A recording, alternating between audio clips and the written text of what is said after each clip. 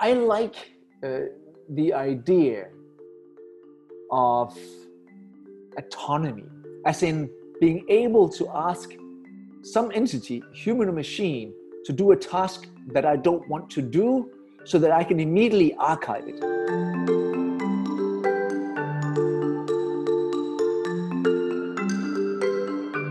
One of the more notable truths to emerge in the digital age is that as complicated as software may seem, the people using that software remain infinitely more so. This is especially apparent when it comes to scheduling meetings. Lives are difficult to coordinate, and people may not always remember the numerous requests coming their way. So it may be fitting that software is being developed now to manage the people. Our guest on this edition of UpTech Report is Dennis Mortensen, the co-founder and CEO of X.ai, a company offering a very simple but powerful tool, an AI assistant that can reach out to your associates and schedule the meetings for you. Dennis, I'm excited to be talking with you right now and hear more about X.ai.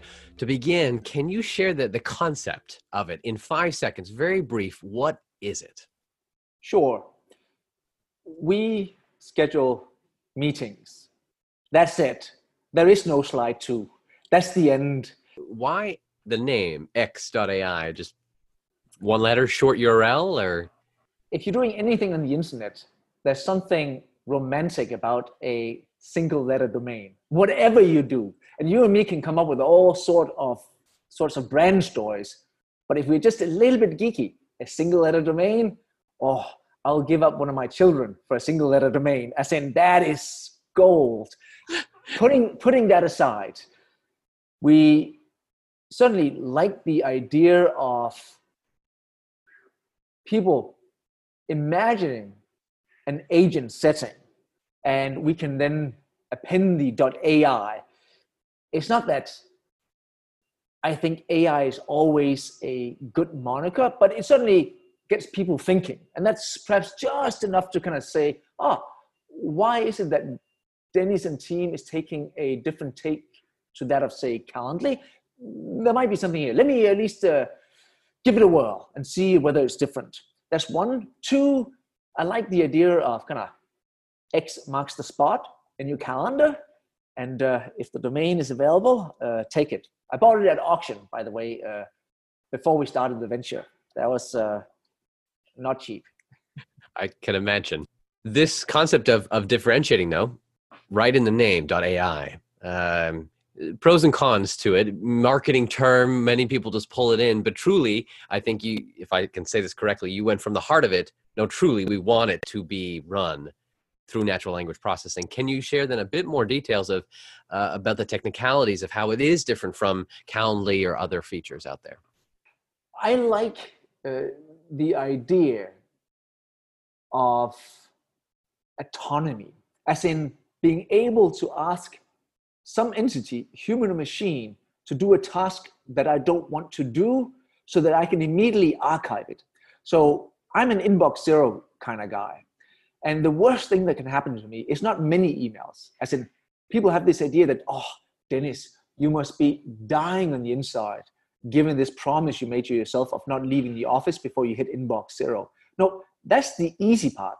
As in, there's no difference between 80 and 120. No, what I really hate are things that I can't remove from my inbox because there's a dependency on another person. As in, I am waiting for you to reply to me. So what do I do now? Do I keep it, or do I trust you to reply to me? I don't trust anybody. So I need to leave it in my inbox. Now, with Amy and Andrew, there's this level of, again, autonomy, certainly a grand word, but forget about that. The fact that you can ask them to set up a meeting so that I can immediately archive it, because it's now on them to assemble the email, reach out to you again, and then mention to you that this is probably going to be the last time I'm going to be pinging you. And if you don't respond, I'll have to go back to Dennis. And you still being tardy, going back to me X number of days later and say, hey, Dennis, I actually reached out on Monday and on Wednesday and on Friday, but I didn't get any response. So you should probably reach out yourself. Oh, fine. And then I can take whatever action I want. That is certainly very distinct to how we attack this. And there's nothing wrong with that, of sharing a link. We have all the kind of calendar pages and single URLs and combined calendar pages and teams and round robin, all those things that you should have as a calendar platform. And it's very similar to Calendly. And sometimes that is what you need. So speaking of then not pivoting and moving forward, this journey of now 6 years into this, what do you see in the near term, the next year or so, that you're working towards your roadmap, and in the long term, 5-10 years, what are you working on? Where do you see you're headed?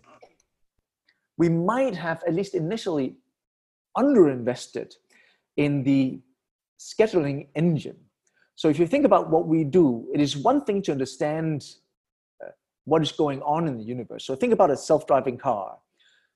You see some object in front of you. You might even understand what it is. But you now need some engine that can decide, what do I do with what I now know?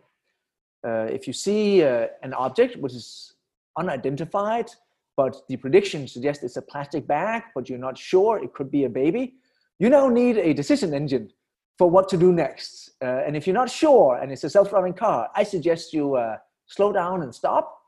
And if it's a meeting, you also need to have an idea of, what do I do with the information which I have? And that scheduling engine have become extremely robust.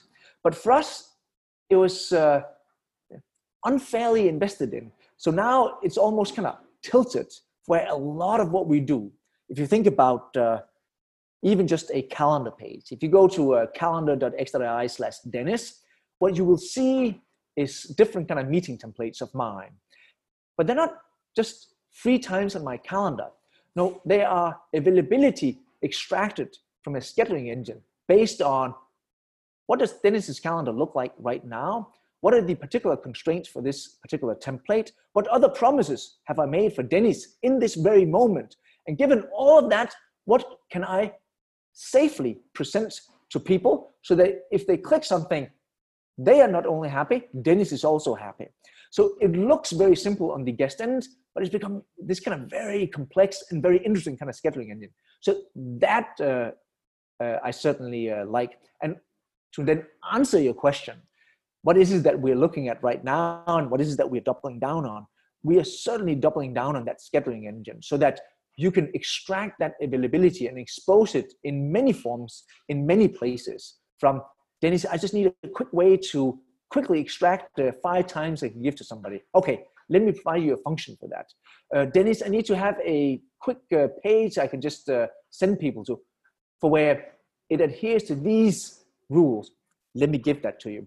Dennis, I really need the flexibility of being able to describe an ad hoc meeting on the fly in natural language. I think you spent years on that. Yeah, let me provide that to you. But it's all rooted in the same scheduling engine. And we want to expand on that complexity for where, say, I run a team of SDRs, 11 salespeople, and any new customer coming in, you probably need to qualify in some capacity. That customer doesn't care who they speak to. They just want to speak to somebody as soon as possible. I also want them to speak to somebody as soon as possible. So I need the engine to just kind of see, okay, of all these people, with what the customer asks, who's available first and who's the best fit, and how can I connect these two? So these are all these kind of cases where, when explained, yeah, I get it. That's just 1,000 of those cases, and I need to support all of them. That is where we're doubling down, and it's not necessarily as visible on the front end. Now, then on the front end, I would really like to make sure that we are present and available in any context where you talk with other people about meeting up. So today, that is certainly on the web, in email, on Slack, but you speak to people in other channels, LinkedIn, messaging, and so on and so forth. I should be in any one of those channels, so you don't have to do context switching. That's one, on top of that. And then lastly, I would like us to kind of integrate with other solutions that kind of come along with the meeting. So whenever you do a meeting, there's typically a set of associated chores that come along with it. So you're in Manhattan in August, as we just agreed. We should probably meet up for sushi. But if Amy is scheduling the meeting and we agree it's a lunch thing, she knows me, she knows you, she knows it's lunch. Why are you not just logging into my open table and booking a table at Paros? As in, that's actually not rocket science. As in, you don't need any data science, you need some engineering, but it's actually not something that's hard. Or, you know where my office is at. You know I'm at my office. You booked a meeting there. You know the next meeting is in Midtown. Why am I even pulling out my phone and trying to book an Uber? Why is that not just down? Why don't I just walk out the door and it's there? You know exactly how long it's going to take me to get there. So just book it.